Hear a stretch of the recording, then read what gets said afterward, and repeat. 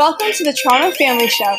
This is where we interview changemakers to learn what's taking place in the city and how they are making a difference.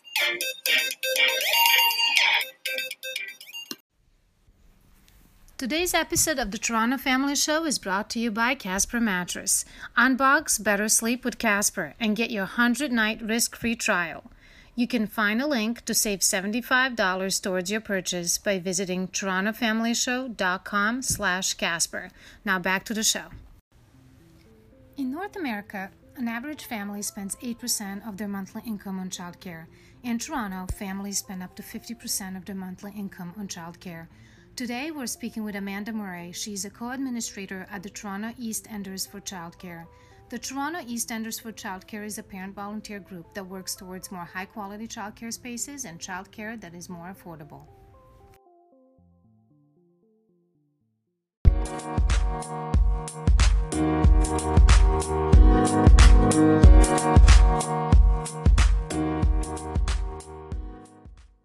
Please tell us what you guys do in the East End. You're called East Enders for Childcare. Yeah, so the Toronto East Enders for Childcare is a group of volunteer parents who have come together to advocate for childcare in the East End.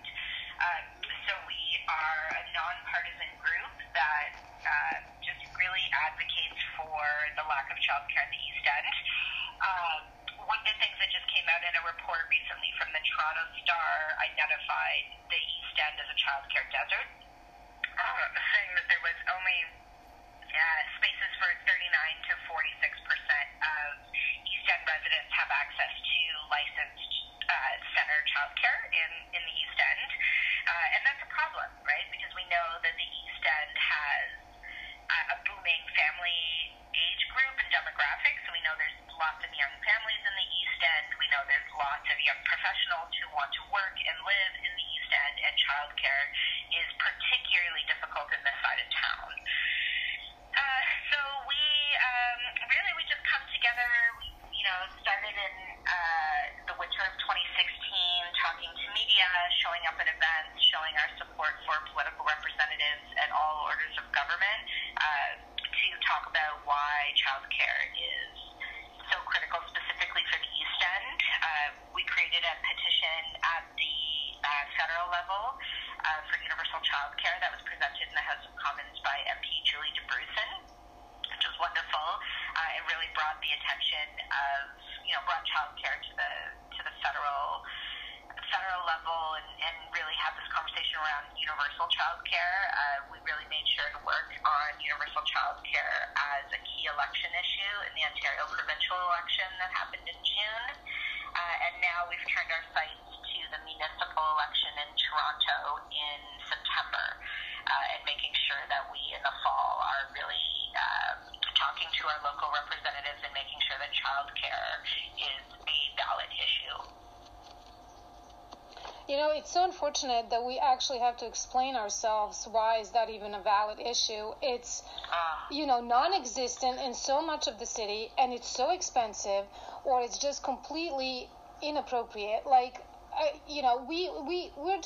not being unreasonable as parents. We would just like to have a decent place that is not unaffordable, that we can leave our child while we go to work.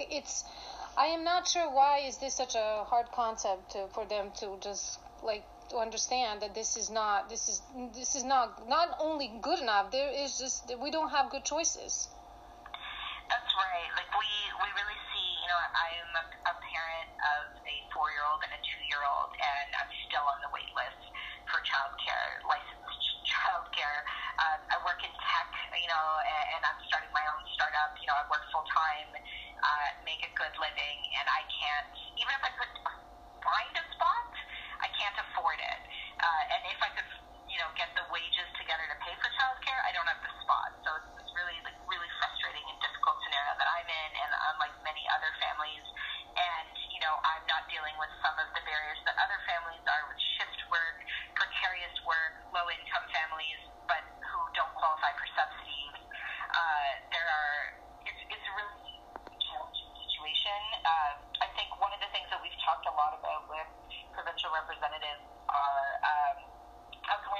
innovative solutions for childcare. So, when we're looking at how can more businesses open up in the East End, whether that's for-profit or non-profit, how can we look at the number of spaces and the number of subsidy spots that are available so that more families can access childcare. And we have to think, we have to look at this as a business problem and an economic problem to get people back to work. Because otherwise, we know people are leaving their jobs because the cost of childcare varies wildly across Canada, from a monthly average of $170 in Montreal to $1,800 in Toronto. If an average income of young professional households in Toronto is, let's say, $60,000, the child care takes almost 40% of combined household income. So, Amanda, what do you think would be a percentage of household income that in our neighborhood people spend on child care?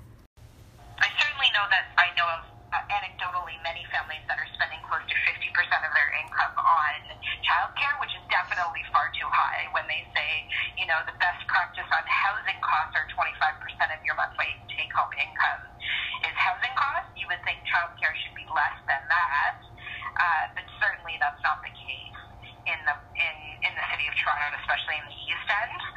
We know in Quebec, we have the $8 a day or $10 a day childcare that makes it much more affordable. But definitely, I don't know offhand what the best practice for the total percentage of income that should go to childcare, but I do know that it's way too high. Quality childcare is not a partisan issue. How do we go about making a change? The Toronto Eastenders for Childcare, we have a private Facebook group where we collaborate and we don't allow any elected officials or any media into the group. And we do that so that we can organize and we can share emails and templates and talk about which issues we want to support, specifically for the East End, Toronto's East End. Okay. There are other childcare groups and like the Childcare Coalition and the Association of Early Childhood Educators, the AECEO. Both of those groups, especially the AECEO, is another nonpartisan group that's really rallying around more affordable childcare spaces and also fair wages for educators, which is a really important issue.